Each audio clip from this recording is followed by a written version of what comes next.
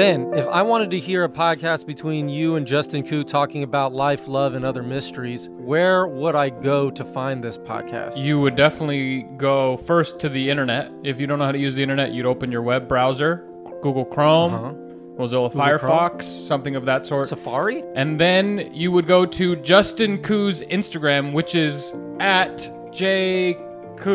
And then there's a link. I don't know, I think. That's probably the worst way to find the podcast, I would imagine. Like, you could do that on your phone, right? Yeah. These people are never going to find the podcast, and that's cool because that means you probably won't get canceled because no one's going to listen. It's crazy is that all three of us do podcasts and we can't figure out what to say. Well, hey guys, this has been very helpful. I'm excited to listen to the Dusty Boys podcast. Count me in.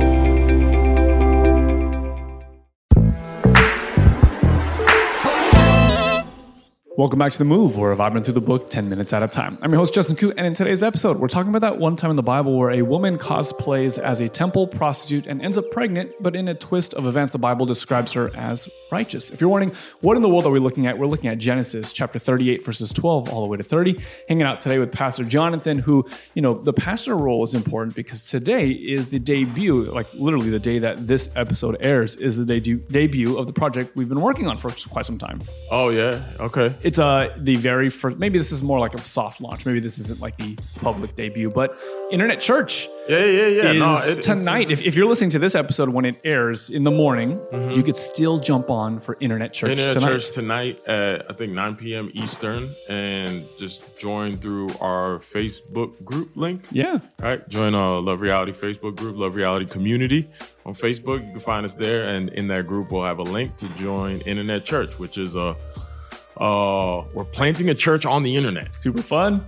We don't know what that's going to look like, but we're doing it. Yeah, here we go. Ready or not. Yeah. And it's not that we're planting a church that then we're going to meet in person. No.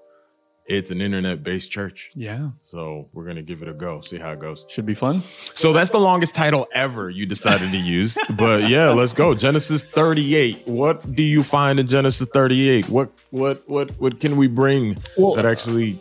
Aside from yesterday's episode on onanism, or the technical term that Harold used in yesterday's episode, but you read it in a book as we were preparing for today's episode, which was coitus interruptus. So that's one thing. But then there's a whole other bizarre turn of events where now Judah goes to another town and ends up hanging out with a prostitute. This prostitute, lo and behold, turns out to be his daughter-in-law, if I understand the relation correctly. She gets pregnant, and then she's about to be killed, but she's like, wait, it's the child is yours. Yeah. And you are that man. You are that, exactly.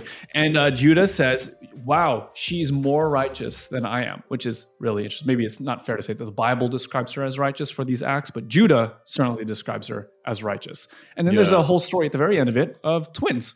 I almost want to have like a little veering off by what you mean by the Bible describes her as righteous, because it's not like the Bible is a character in the Bible, right? Well, so that maybe it's not fair to say that God calls her righteous for this act of prostitution. Yeah. Is that better? I guess. Just an interesting turn of phrase. The Bible doesn't call her Judah, does. Like, who's the Bible? When does he show up? So let's not go down that route. Let's focus on the narrative of the story. Yeah. So what's interesting about this narrative is that it seems you have in the beginning of chapter 38, verses 1 through 11, you have this episode where there is coitus interruptus, right? What is it that Harold called it? What? Onanism? Onanism. The guy's name is Onan. And so the internet onanism. considers it onanism. Okay. All right. I am not familiar with that term, but yeah, it's the same as coitus interruptus, right? Which is the fancy term for what he did. And then all of a sudden you think to yourself, what do these 11 verses and then the preceding, the remaining chapter have to do with the story of Joseph? Because clearly chapters 37 on through 40 something, mid 40s is all about Joseph and how he redeems his brothers. Right. And you would be half right. So do we have narrative interruptus here? Yeah. It feels like narrative interruptus. Well played. Because it feels like this is an interruption of the Joseph story. Why is this here? We should move from chapter 37 to 39, where Joseph is in Potiphar's house, and keep it going, right? However, you would be only half right to recognize that the story of Genesis 38 through mid 40s, 44, 45, whenever it is, even 47, right onto the end of the book, quite actually. When you think it's about Joseph, it is not merely about Joseph. It is about the promise being fulfilled through the line of Abraham that includes Joseph, but it also includes his brothers. It also includes his father, and it also includes, in a quite important role, his brother Judah. If you think about the two characters that actually take center stage in the remaining portion of Genesis, it is not merely Joseph, but it is Joseph and Judah. So even though Joseph has 10 times as many chapters allocated to his story, Judah is still an equal part in the narrative, like the weight of the narrative. Yeah, Judah is a huge player precisely because the story arc and the narrative arc, the character arc of both Joseph and Judah are at odds at the beginning of the story, and they coalesce very nicely at the end. And one of the indications of how they coalesce and how they're going to coalesce, right, is the foreshadowing of Genesis chapter 38. Judah, this is not merely a story that interrupts Joseph's story. This is setting up Judah as a character who is actually going to have a change of heart, because in the same way that he has deceived his father in the previous chapter, he himself in chapter 38 is also deceived. Jonathan, what do you mean? I mean this. Judah loses his wife. Right. He is subsequently consoled, right, by a prostitute on his way to Timnah, right? He's with his friend, the Adulamite. And on his way to Timnah, he stops at a town and sees a prostitute. Little does he know that this prostitute is actually his daughter-in-law. Why is his daughter-in-law playing the prostitute? Because Judah, according to the laws of levirate marriage, right? Levirate marriage is this idea that if the firstborn is married and dies, the secondborn and subsequent brothers have to fulfill the duty of giving the firstborn who has passed an heir. So they are to go into the wife of the deceased firstborn, conceive a child in the name of the firstborn, so that even though the biological father is the brother, the recognized father is actually the deceased. Okay, so if there are multiple brothers, which this is actually literally how the story is playing out. So there's brother 1, 2, and 3. Yeah. Say brother 1 dies. Yep. Brother 2 also dies because of coitus interruptus. And then number 3 is intended to marry the wife of brother 1. They have a kid. Technically, or maybe legally, that child is the heir of brother number 1. Why is this important? Because there is no social security system in the ancient Near East. And as a matter of keeping the line and the progenitor, like the firstborn, and passing on blessing, passing on legal estate, it goes through the line of the firstborn. If the firstborn doesn't have an heir, how do we keep this thing going? What is the natural order of our system that goes through the firstborn? Well, the fix is to have a replacement player. Right? The brother's supposed to come in and provide that heir, and that heir is the one who inherits, but also is the one who takes care of the widow that is left behind. So that this plays a crucial role in keeping the stability of estate and blessing and promise right on through, right? Okay. Now, what we have in this story... Can we just pause and say that feels very weird to... the context in which I live in. Yeah, absolutely. Okay. Yeah, just because I don't know, maybe it's helpful for those who are listening to this description of levirate marriage. Yeah. Levirate marriage. Maybe they're thinking that's weird. Yeah. Okay. So just if you're feeling that. Feel weird about it. But just know that from their vantage point, the way we do things is really weird. Fair. Right? Yeah. So they see us and they're like, what? You would do, huh? You actually leave your parents on a whole nother continent and go live on an island because what? Right? So just never make the error of thinking that our understanding of culture is more right. Okay. Right? Fair enough. So it'd be really weird to them. And so this weirdness continues. And so ultimately, Judah doesn't provide the heir that he should for his daughter-in-law, right? She's sent away. Judah actually, in the meantime, has his wife die. And then he has needs that are sexual in nature. And this is this use of the Bible that's like, he was ready to be consoled. He's ready to move on. He's ready to have, right? Sure. Which is a contrast to his father in the previous passage, that his father will not be consoled, right? Because his father is in eternal mourning. Oh, right. Exactly. It's not that he's just depressed all the time. Maybe he is depressed, but that's not what the Bible's meaning. To some degree, it's that he will exist in a state of mourning until his son is returned to him. And then he recognizes that he can't have his son return to him. He's going to go to the grave. So Jacob is swearing off all the pleasures of life because he's in eternal mourning, right? Where Judah, on the other hand, is like, the way the text goes, Judah doesn't even seem to have a response to his children dying. Yikes. They just die. And he's like, on to the next one. Oh, no. Right? Which is a character contrast that the text is actually doing intentionally because there's something going on with Judah that is actually going to play into the remaining chapters. There's a callousness. There's a distancing from. Yeah, just remember, this is the guy who just got rid of his younger brother. This is now the guy who is unwilling to fulfill the lights of Levirate marriage. And the text has him, at least the text does not remark how he feels about his children passing. And that seems to be an omission, an intentional omission, because it's contrasting him to his father previously.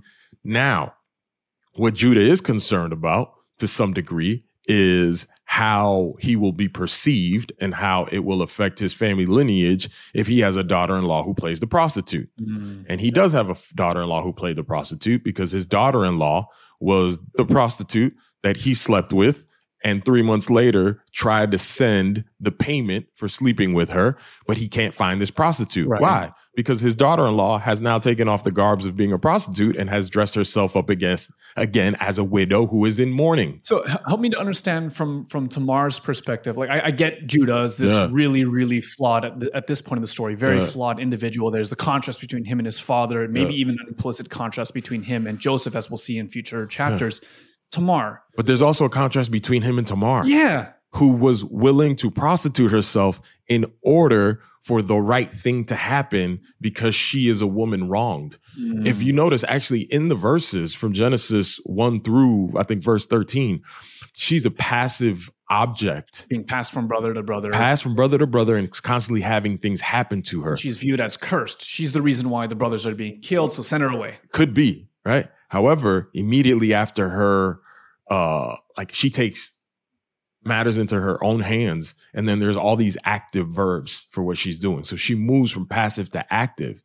And had it not been for her activation, the right thing, her wrongs would not have been corrected. Who should have corrected her wrongs? Judah. Yeah. So who should have advocated for Tamar? Judah. Who should have advocated for Joseph? Judah. In the previous chapter. You see what's going on here? Yeah. So the person who plays the role of advocate, the person who plays the role of interceder is noticeably absent on the time he's supposed to stand So up. the intercessor for the aggrieved, the intercessor for the marginalized is not present. And is it any wonder that his name is Judah? So an intercessor for the marginalized, an intercessor for those who are in the pit of death, an intercessor for those who are without a husband. Hint, hint. His name is Judah. Okay. Right? Yeah. So if I don't know what the name Judah is or the significance of the name Judah, let's spell it out a little bit So the more. significance of the name of Judah is, I'll get there real quick, is that I'll just give the game away, is that finally the children that Tamar bears, her two children, one of them is the primogenitor or is from the line where Jesse will come from, Jesse being the father of David, David being the royal king, who is the line from where the Messiah will come, who ultimately is the Lion of Judah. Right. Right?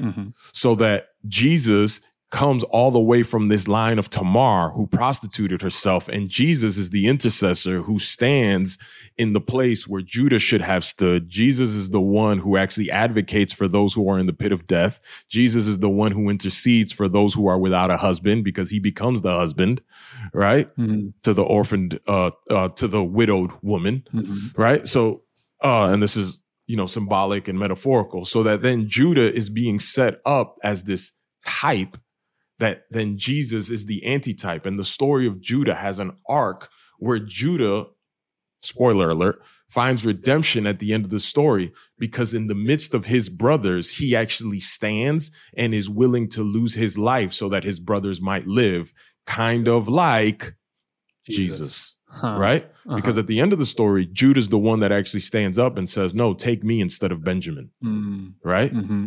Mm-hmm. And then, if you know the end of the story, and we'll get there, but then that's where Joseph reveals himself, because he's so moved in his heart. And Joseph reveals himself, I'm your brother, in the same way that Tamar revealed herself and said, I am your daughter-in-law. Wow. Right? And remember the way that Tamar revealed herself, she goes, I'm impregnated by the man who is the owner of these things. Uh-huh. And the things were the pledge that Judah had given her in lieu of payment for their sexual interaction. Mm-hmm.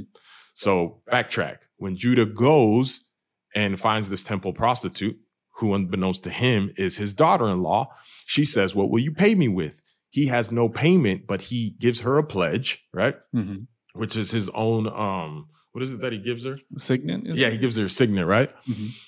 And the promise is that I will send you a kid from the flock, a goat, right? And I'll bring that payment and you give me back my pledge. Well, 3 months later, subsequently, sometime thereafter, they can't find this prostitute.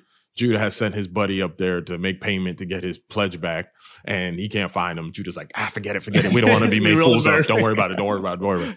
3 months later, he hears mention that his daughter-in-law has played the whore. And he's like, what? Mm-hmm. Bring her out. Why? Because she deserves to be stoned, because nobody in his family ought to play the harlot.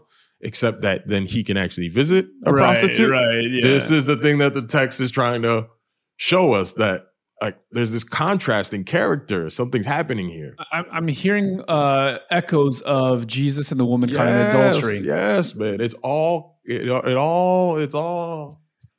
intertwined. Another one. I'm wondering, I think listeners will be able to connect that one. I'm wondering, is there also, because there's a lot of language about the church or the religious institution that crucifies Jesus, and maybe even prophetic institutions that are described in prophecy or in other places as harlots. Is there a tie there? I mean, I think that the text is so hyperlinked that these stories, as we've talked about before, as myth making, right? Mm-hmm. They are true, but they're also myths. They organize the way we think about things that come thereafter. So when a harlot shows up, the way that the text has dealt with harlots throughout its whole narrative is meant to be at least acknowledged or understood, or at least thought of, right? Like, I don't want to say that the totality of the way one harlot shows up in the text is the way that all harlots are going to show up. I'm not doing that, because we don't want to do an illegitimate totality transfer, in the words of D.A. Carson. We don't want to do make the word concept fallacy, so that every time you see the word harlot, you're supposed to bring this whole concept with it. But the option is there. And if the context demonstrates that this is the way you ought to use it, this is how the Bible interprets itself, because it gives you an option of like, oh, if the context clues about a harlot and the way the harlot has actually behaved are related to the way a harlot has shown up over here, that is the way the text is telling you, like, yes, they're related. Make that connection, right? And here's one way that the text actually does it rather explicitly. In Genesis 38, when Judah is confronted with Tamar having played the harlot and she's pregnant, he's like, stone her, kill her. And she says, to whom these belong to, I am. That's the father of this child. Mm-hmm. The verbiage that she uses when she brings out his signet is the same verbiage that was used in the chapter before to bring out Joseph's robe Wow. that is covered in blood. Whom do these belong to? This robe. She says, whom do these belong to? The signet. And it's making this connection that in the same place that Judah deceived his father, he is now the recipient of deception. Right? Mm-hmm. And this is laying the groundwork for the character arc that will be fulfilled when Judah stands as an intercessor for his brother, when unbeknownst to him, Joseph is requiring the life of Benjamin. When Judah was unwilling and unable to stand as intercessor for Joseph, when he was in the pit, you have this character arc where Judah finally stands as intercessor for his little brother Benjamin, because he's no longer accounting for his life at the expense of others. It's a reflection of Jesus in the same way that a mirror is the opposite reflection. Isn't that interesting? Like we're holding up a mirror to Judah, but we get to see in the ways that he falls short and the way that he misses the mark. And you just flip the script just a little bit and you get to see Jesus doing it successfully. Hey, we would love to be able to extend to you guys an invitation. We love having these conversations. The Move has been one of the best regular rhythms of my life. But the biggest hang up, the thing that I wish that we could change about the Move is to include all of you guys in the conversation. And just podcasting doesn't allow us to do it. It allows, Jonathan, myself, and Ben, and Tyler, and everyone else on the team to have these fantastic conversations. But I would love to be able to include you guys. And so here's the cool thing. Tonight is Internet Church, and one of the main features of Internet Church, and probably how this is going to be different than any other church that's doing live streaming their sermons or doing an online service of some sort, is that the entire goal of Internet Church is for it to be deeply interactive, deeply communal, not just the kind of thing where you live stream a sermon. We want to be able to facilitate a space where you get to explore the scriptures, where you get to move with the Holy Spirit, and you get to share your thoughts, ask your questions, hear from other people, other members of the team, the broader community at large. This is what Internet Church is all about, or at least this is what the first iteration of Internet Church is going to be like. We're going to obviously have it evolve and grow and be a part of something new. And so if you would like to be kind of on the very, very beginning, maybe one of the quote unquote founding members of Internet Church or something along those lines, tonight, April 8th, I think the time is 9 p.m. Eastern Standard Time. So do the time conversions for whatever time zone that you're in. We would absolutely love to have you there. The links to the show, to the live experience, the links to all of that will be in the description of this show. So if you're on podcast, in the show notes. If you're on YouTube, it'll be in the description below.